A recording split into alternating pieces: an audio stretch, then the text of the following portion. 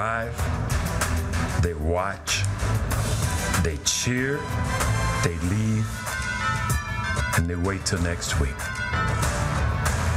Followers, they practice every day. They learn. They take the hits. They sacrifice. This world is full of fans. Will you be more? Do you have what it takes to follow, to step onto the field? Let's do this.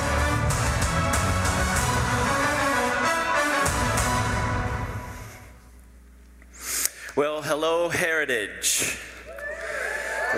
Want to welcome all of you. If you're a guest with us, especially glad you're here. We are one church in multiple locations, and this weekend we are broadcasting live from our Bettendorf campus. Want to give a shout out to our crew at Rock Island and those joining us online. My name is Sean, and this is week 7 of our Fan to Follower series, a journey where we're simply leveraging the sport of football to help us understand how we live as true followers of Jesus and not simply fans.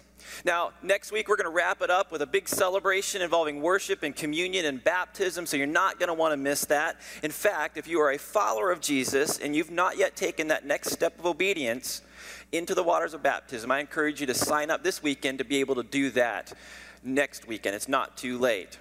This has been a great journey through our Fan to Follower series, and I've loved seeing God work and move in and through it. But I've got to be honest, I need to confess something. I've gotten a little bit of pushback from a few of our brothers and sisters who are baseball supporters. Their concern has been that we have been emphasizing football during the height of the baseball season.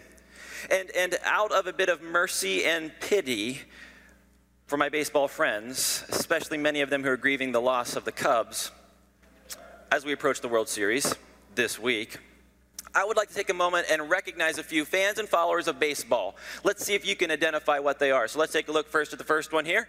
Here we go. This guy is clearly a Red Sox supporter. Now, is he a fan or a follower? He is a follower. He is passionate. He's got all the markings of being a follower. In fact, he gives new meaning to the term baseball cap. And I've got to be honest, sometimes followers look foolish, but it's always worth it. Here we go. Here's the next picture. What do you see here in this picture? These are fans. That person is fast asleep. The lady in front of her is reading, and I think the guy next to her is doing something else as well. These are fans, not engaged. They're doing something else, not participating, not passionate at all. Fans. All right, let's take a look at the next one here. Here we go. Now, in this picture, let me give you some background. We're looking at the guy kind of in the middle of the frame wearing the blue shirt on his phone. You see him there? Okay, now let's look at the next picture. He's down in the lower part of the frame. It's not as clear, but he's in the lower part of the frame, and he's now reaching out to catch a foul ball while still on the phone. All right, you see him? Okay, good. Let's go to the next picture. Here he is back in his seat, still on the phone, having caught the foul ball. Unfazed. Then with a little bit of style and swagger, he acknowledges to the crowd in this last picture that he actually did catch the ball. Now, you may want to push on me in this, but is he a fan or a follower? He's a follower. He's able to be so focused on the baseball task at hand. He's a follower when it comes to baseball. He may be a bad husband because he's not paying attention to the conversation on the phone, but he's more a follower in my book in this case. But here we go. I think this next one might top it, though. Take a look at this. I'll just let you take it in. What do you see? You see a mom, baby strapped to her side, winning the fight for the foul ball. Is she a fan or a follower? She's a follower of baseball, although we might consider her a fan of parenting. I don't know. Just saying. I'm just saying. Okay, look, all right. We know there's a difference between a fan and a follower. Now we got you warmed up. Let's get back into the series, understanding how we move from simply being a fan of Jesus to being a follower of Jesus. So far in this series, each week, we've done a bit of a comparison, kind of a contrasting reality. And as we started, we realized that fans tend to be more selfish. They're more concerned about themselves and what it means for them, but followers are more selfless. It's more about the team, more about the bigger realities. And we also saw that fans are more like slaves to rules and slaves to religion when you're talking about spiritual realities. And followers are more like children. It's marked by love and relationship, not rules and religion. And fans tend to focus more on the seen, the physical realities, where followers focus on the unseen, the spiritual realities of life. And then fans tend to be more consumers rather than contributors, and followers are those stewards and contributors.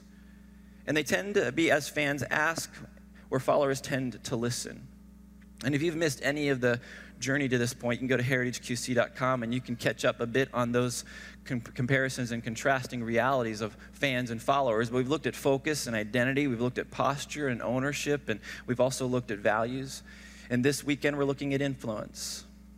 We're taking some time to understand what we should do with influence.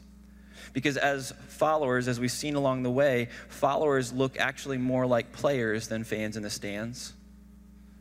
They're not just people who come and observe. They're not simply cheerleaders.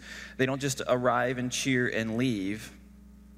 They're more like the players. They're participants. They're like warriors on the gridiron, and they have significant influence and significant potential. Let's just look at what Jesus did. Jesus described his followers this way.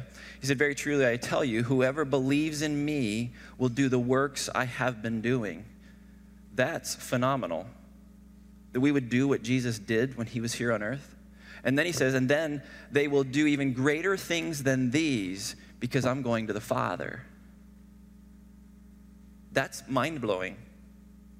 That we can do what he has done, but then do even more. It's a beautiful, wonderful thing. The reality is, although we can do that, we often don't. Because we tend to live more like fans than followers. We tend to live down that left-hand column rather than the right-hand column. And when we do that, we don't live into the full potential that God has for us in life. We actually live lesser lives. But when we can get to the mindset of living as a follower and not a fan, then everything begins to change. Because followers, if you're following along your sermon note guide, this is your first fill-in, followers of Jesus live in a best and better reality. Best and better. That when we choose to follow Jesus, being all in, we can know and live in the best that God has for us. Not just the mediocre stuff, not the ho-hum stuff, but the best. That we can live as Jesus lived, we can do the things that he did, and even greater things. Which means the best is always yet to come for a follower of Jesus. It means the things that are messed up and broken in our life, they don't have to be that way. Those things can change. That a follower receives power and purpose, and they live in a progression. They live in a journey. In fact, let's think about it like this for a moment. All of us have a life, and we're in this life journey, and we're progressing through it. In the context of the spiritual life, we can start as an attender, someone who is just checking things out, someone who is exploring, maybe seeking a little bit more of God. I'm trying to figure what this thing looks like, and so we're an attender in the dynamic. And listen, if you're an attender here today, you're just kicking the tires, you're just checking things out, I am so glad you're here. I love it that you're here. I hope that you feel comfortable to kick the tires and look under the hood and explore the things of God. But I want you to know something, that God has more for you, that being an attender is not it. There's more. What he wants for you is to step into a relationship with him as a believer. As a believer is someone who has made a profession of faith, that they believe in their heart and profess with their mouth that Jesus is Lord. It's surrendering to Jesus, finding forgiveness, receiving the gift of eternal life, and beginning to walk with God. It's a beautiful and wonderful thing, and there is more to the journey, even as a believer. Because even if Heritage is your home, church home, I hope that you've identified and stepped into the relationship that you can be within Jesus as a believer. But listen, the believer spot is not a destination. It's a launching pad.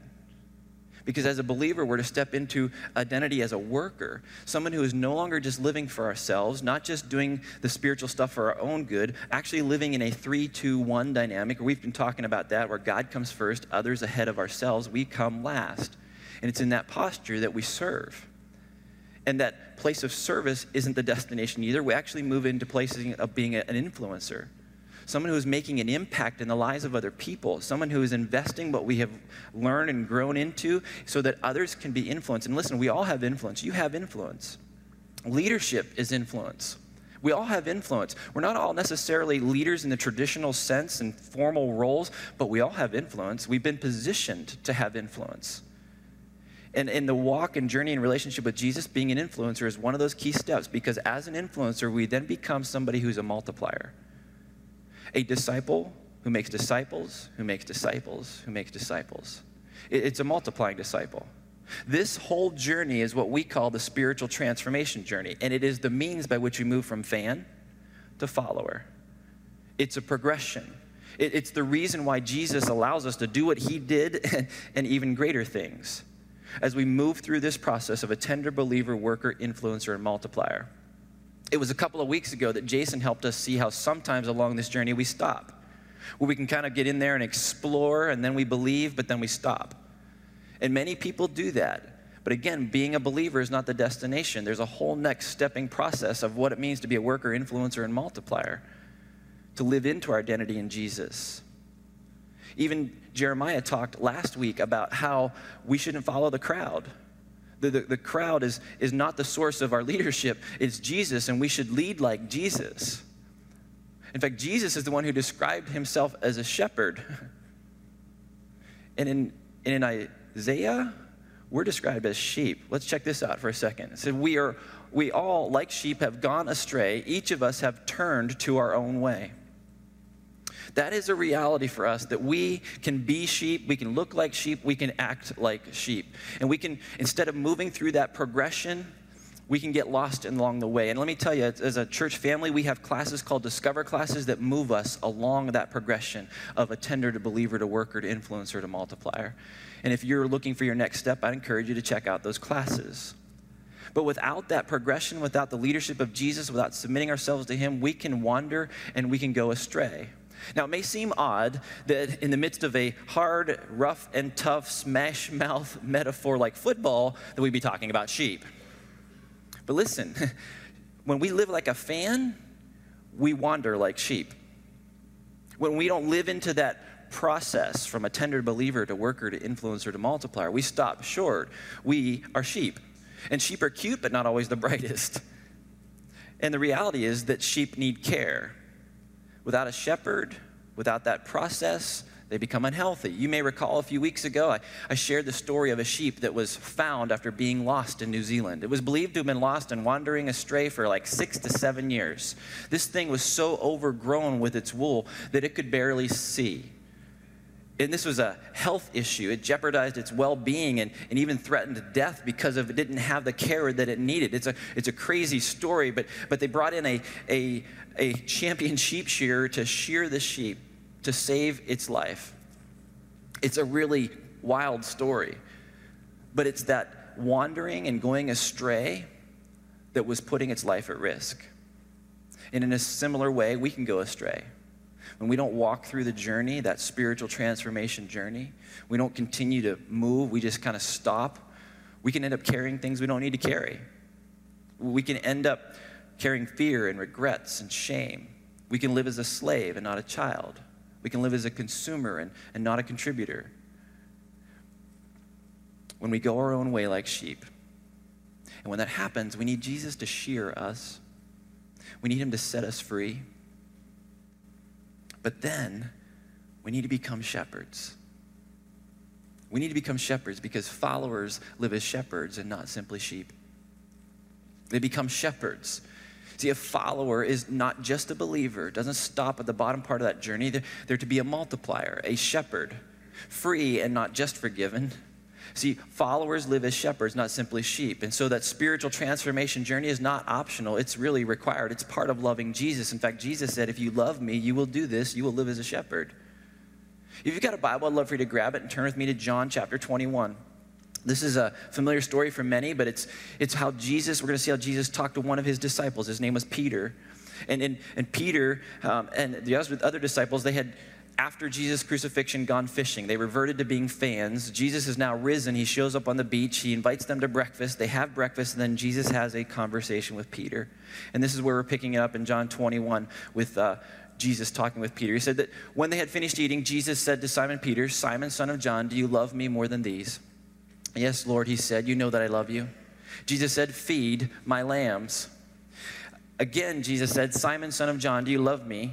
He answered, yes, Lord, you know that I love you. Jesus said, take care of my sheep.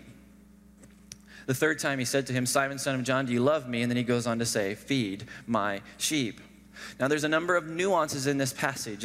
It's simply the way Jesus referred to Peter has some interesting layers to it, the names he used. There's also the parallels of 3 questions to Peter's 3 denials. Then there's the whole layers around the Greek words Jesus used for love in this. But I simply want to, in this moment, I want to recognize the basic reality that Jesus says if we, or Peter, and it applies to us too, if we love him, we will be shepherds and not just sheep. We'll move through a process where we feed and care for his sheep, his people. Followers live as shepherds and not simply sheep. So that means that as followers, we invest in the journey of others. It's not just about us. We actually increasingly invest in the journey of others. It's not just for our spiritual edification. It's not just our spiritual growth, our experience. Those things matter, but they matter beyond us. And when Jesus said, look, we will do even greater things, those things are not self-serving. They're not about us. And we can't sit in the stands with some fan apparel on and expect that God is going to be pleased. Yet all too often, those who say they follow Jesus do exactly that. We sit in the stands, so focused on ourselves that we miss out on what God really has for us. Kind of like the baseball supporters who made national news recently. Let me just show you a clip from what this really was. Check this out. All right, so what do you see here? See a group of girls at a baseball game? How many of them are watching the game? None of them. What are they doing? They're taking selfies, eating churros. They're not engaged in the game at all. I think basically looking at the survey is to say they're not followers. They may not even be fans because they're barely even there. And listen, I know there's more to this story of why they were taking selfies and all of that, but I show it to you because sometimes we actually can be that in the spiritual life, where we just show up, and all we end up doing is taking spiritual selfies, eating spiritual churros and spiritual hot dogs, looking at how spiritual we are, not having a clue to what's really going on in the spiritual reality. And we cannot sit in the stands like that and think that God is going to be pleased. Now, there's more to that story on those ladies. And quite honestly, women are so beautifully complex. They're multitasking, and I wouldn't be surprised if they knew exactly what was happening on in the rest of the stadium when the people 5 rows down the thing in front of them. That's how women can do that.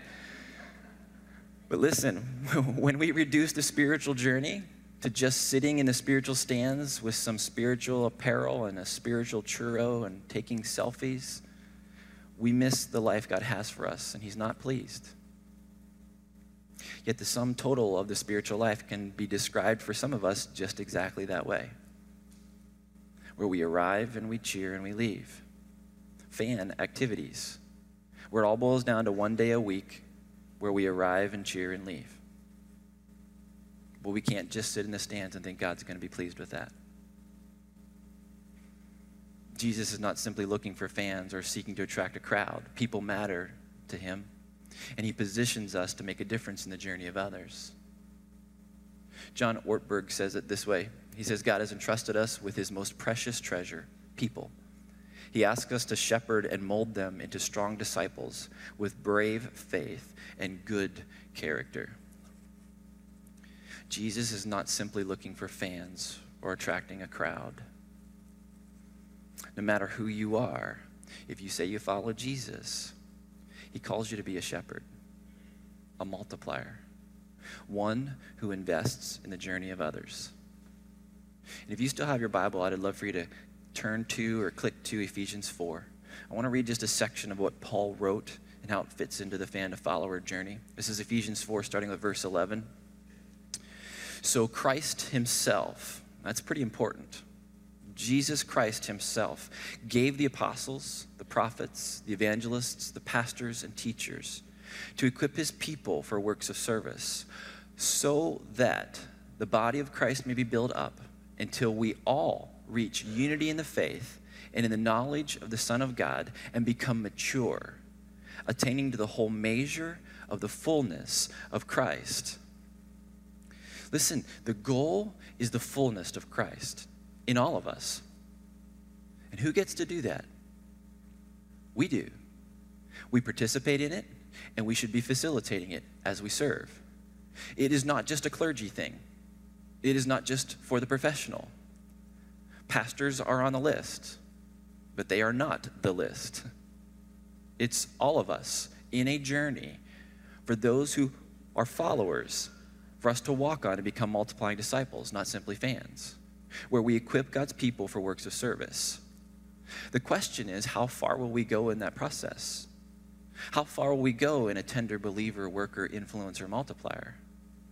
Will we go to the fullness of Christ? in our life, or will we stop short? How far will you go? When we don't go all the way, life is less. Sometimes it's because of resistance or even ignorance. We just didn't know I was supposed to do that. But not always. Often there are other distracting things that keep us from living into our divine purpose. It could be that we're mad at God because of a wound, something he allowed in our life. I'm like, I'm done, I'm stopping. I'm not going any further.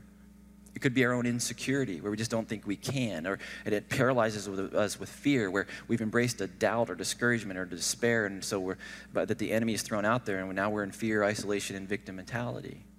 There's lots of things that can distract us, yet followers invest in the journey of others. But that's a choice. So what I'd like to do now is I'd love to hear from one of our own. I'd like to invite my friend Margie to join me, and I'd like to invite you and all at Rock Island, hoop it up and holler. Let's welcome Margie as she comes to talk with me.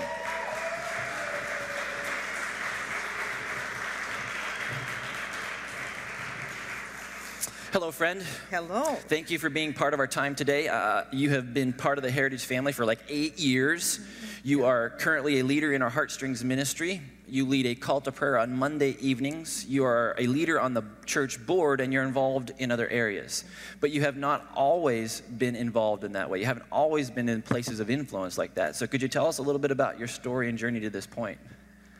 Yeah, sure. When I walked into the doors of Heritage, I came in as a wounded Christ follower. I loved the Lord a whole lot. I just loved him with all my heart, but I'd come from a church split at another church, and I was just broken at that time, and I really, to be honest, didn't want to have anything to do with church.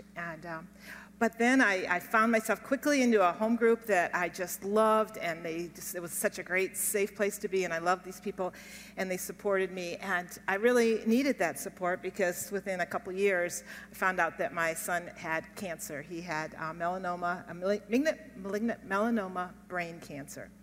And he came home to live with us, and for 2.5 years, he struggled with the disease.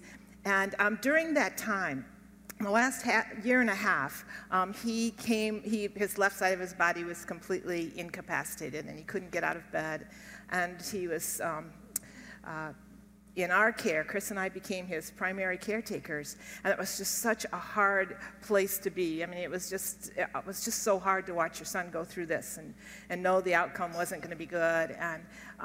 But I knew where to go for my strength, and I knew that God would be there for me. And so I had this precious time every morning, and I would get up and I would go to this place in my house, and I would open up my Bible and read the Word and read Scripture, and God would just speak to me in such amazing ways, and he gave me such strength. Every single day I would get a verse, and he would carry me through that day, and I would have verses to tell Tad, and he gave me the strength to do it. And he not only that, but it was a time when I learned to really trust him with these truths that I've been learning my whole life. Could trust him that Tad was going to be all right, that he was going to be in heaven, that I could find the strength in the Lord, and that I could get over the fear that I had.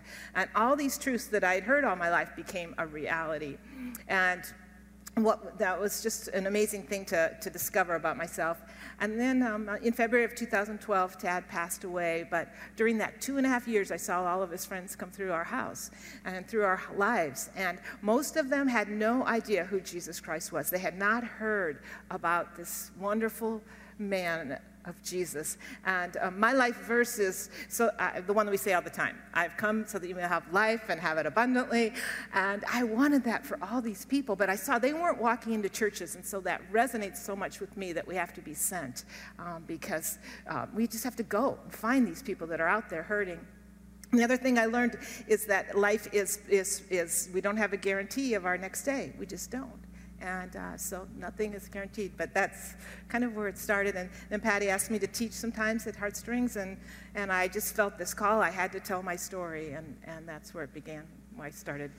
So what I love about your story is in the midst of the complexities and pain and difficulties of life, you settled into God, your relationship with him changed, you went deeper, you became more comfortable in your relationship with him. But here's the thing, you're not wired naturally to be a person who is up front or speaks from the front or anything like that. So what led you to do what you're doing, to be a person who uses influence for Jesus as a shepherd, which is not part of your natural wiring for you? Yeah, no, I felt so unqualified to do that, to teach, to speak, and the fear just and anxiety just rose up in me, and I can't speak well, and I have an older brain that doesn't remember things very well, and so all these things, all these excuses that I had, but what that made me do is it made me just realize that I couldn't do it on my own, and so I just had to get down on my knees. I had to pray to God. I had to ask him for help in all these times, and he equipped me. I love this quote from Erwin McManus, and it says, "Do what you know you should do, and God will tell you what to do. He clarifies in the midst of obedience, not before." And I love that. I just knew what I had to do, and he would supply me with what I needed, and it only came about once I stepped out in obedience, and I love that. The other thing I learned about that is that there's just such freedom in that, because as you continue to just look to the Lord for his help, he supplies what you need, and the results are his. I'm not responsible for the results, and that's just a really free feeling. So here's the thing. I know that as you have obeyed and lived in that freedom, that many lives have been impacted through that obedience. But how has intentionally living as a follower and shepherd impacted your life personally? Well, it's funny that you'd ask that, because just within the last couple weeks, I wrote a really good friend of mine a text, and I said, you know, I think I'm in one of the best places I've been in my whole life. And I really believe that, and I've tried to figure out what is it that's made me feel so good. And I came to the conclusion that I've been obedient to do the things he asked me to. He's always been nudging me to lead this prayer time. I wanted to pray with my brothers and sisters, and so I've been obedient to do that. And I was thinking last night, in the middle of the night, this is new, Sean. I was thinking that, and I remember this, when I was a little girl, there was a show on TV, and it was called Romper Room. And there was this gal that looked through this little magic window, this glass, and she would say at the end of the show, I think her name was Miss Peggy or something, and she would say, "And I see Susie, and I see Joey, and I see Mary," and I just longed in my little girl heart to say, "I see Margie out there," and she never did. She never did. But now I see God has called. He's seen me, and those little nudges that I've been getting are his nudges in my life, and he's saying, "I see you, Margie, and this is what I want you to do."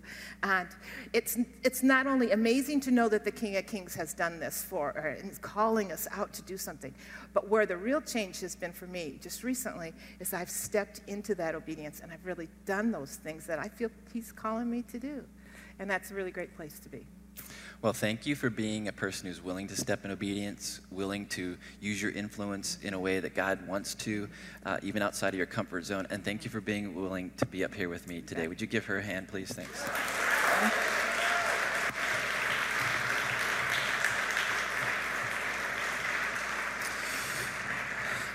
One of the cool things about Margie's story is that she was willing to give authority to Jesus.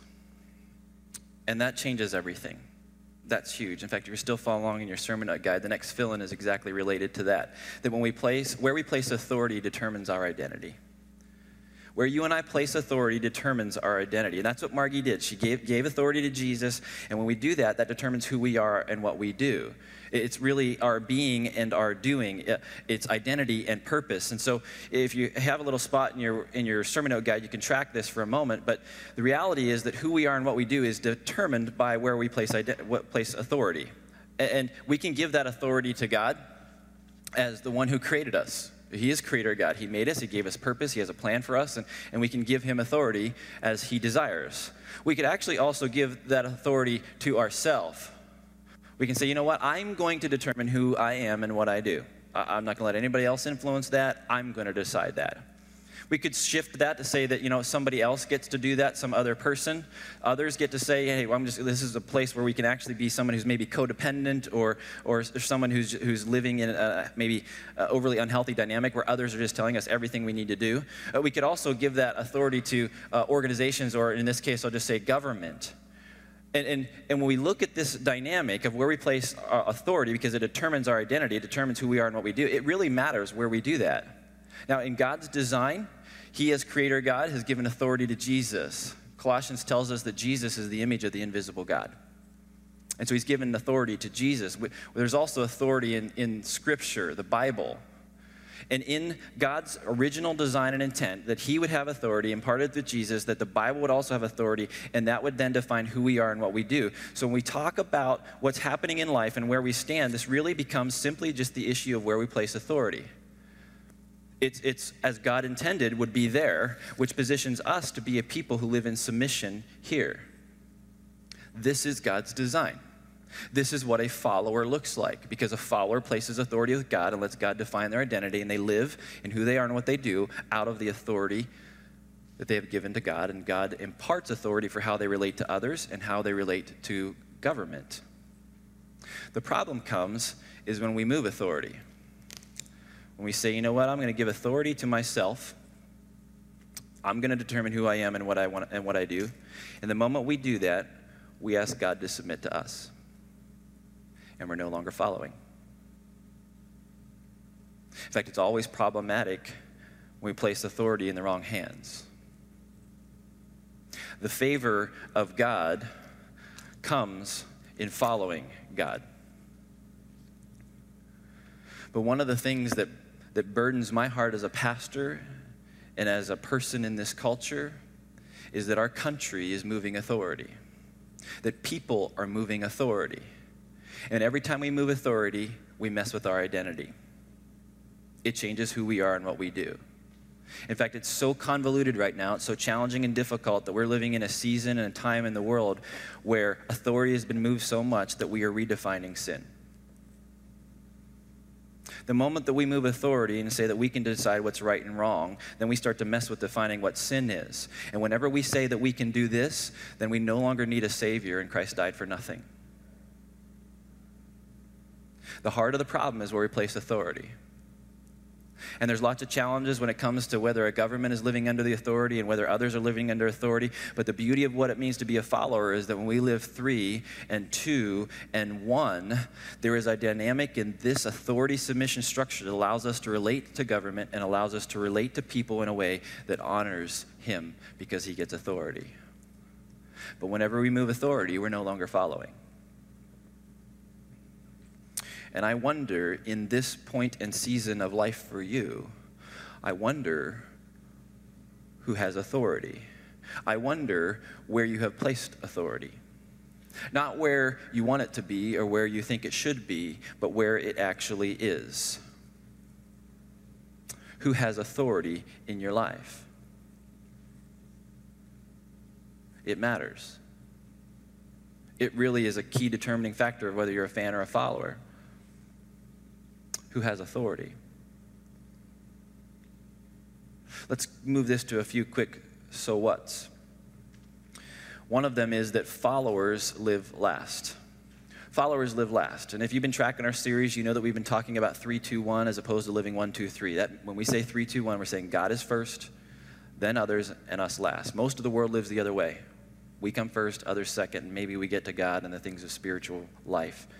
But we live 3-2-1 as a follower of Jesus. And you can check out previous messages to get more information on that. But we live last. It allows us to submit to God and then live in relationship with others in a manner that pleases him under his authority. We live last. The second thing we do is that followers receive authority. We receive it. We don't take it. The moment we take authority and start to move it, we're no longer following. And our identity starts to change. When Jesus called his disciples to follow him, he commissioned them to teach and to have authority. And they went out and they taught people and they drove out demons and they healed people because they lived under the authority and power of Jesus. And authority determines our identity and purpose. And all authority rests with God. It's where it should be. And when we move it or we take it, we're not following. If we take authority, we create a dynamic where everyone loses. And we're a fan and not a follower. So followers receive authority. And finally, followers they follow by how they handle influence. By how they handle influence. Right now, you have influence. No matter who you are, where you're at in the stage of life, you have influence. It may be limited or may be significant. In fact, let's just do this. I want you to turn to somebody next to you and ask them to either shake your hand, high five you, or fist bump. Come on, Rock Island, get in on this as well. High five, handshake, or fist bump somebody next to you. Just turn to them and say, hey, give me a high five, handshake, or fist bump. All right? Good. Listen, listen, you have influence. You just asserted it.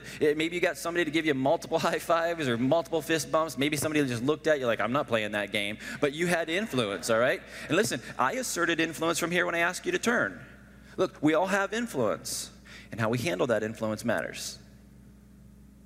And it's designed for us to do it in a manner where God is first, others are second, and we come last. We don't promote ourselves with that influence. How we handle the influence matters. And followers show that they are followers by how they handle it.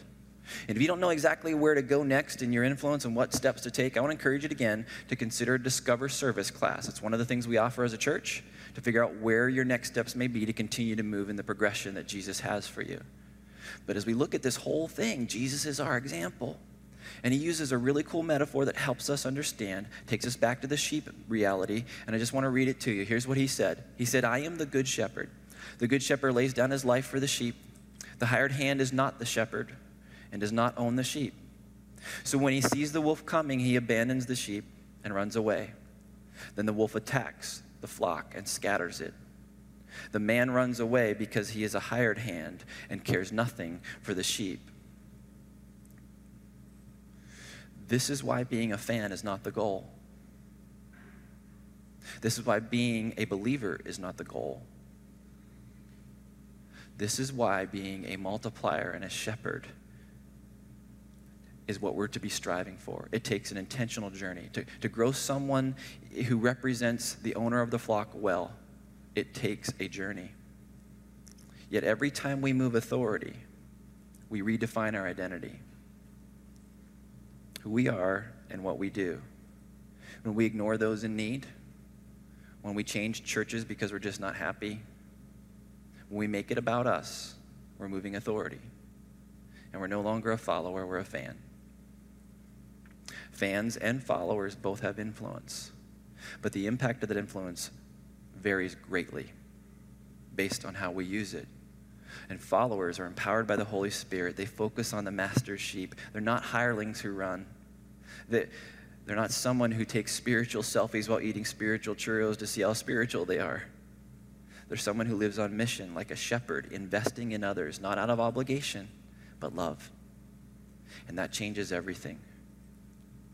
Listen, when we follow Jesus, we give him authority. And we no longer live, but he lives in us, and we live for him. And we use our influence as shepherds. And there's really nothing more important or impactful in this life than to live as a follower who functions as a shepherd, who's truly a multiplier. And that is God's purpose for you. But you've got to live into it. Would you pray with me? Heavenly Father, I thank you for the opportunity to gather as your people, to look at your word, to talk about the concept of fan to follower. God, I thank you that you have not been so impatient with us that you've just pushed us aside and said, you're done, because it's taken so long for us to really get the mindset of living you first, others second, and us last. To take the mindset of being not just a sheep, not one who wanders, but a shepherd who has given you authority, who receives authority from you and uses that authority and influence for your glory. Father, you have positioned each one of us in places and relationships to make a difference. We each have influence that we can use. How we relate to our boss, how we relate to our spouse, to our children, to our neighbor. Each of those are moments where we can invest our influence in a way that brings you honor and glory. And I pray, Father, as we continue to just sit before you, as we continue in worship, as we spend time together as a church family, I pray, Father, that you would speak. I pray, Father, that you would show us our next step in that journey of becoming a multiplying disciple. May you be pleased and glorified with all we say and do. I absolutely love you. I pray these things in Jesus' name. And all God's people said, amen.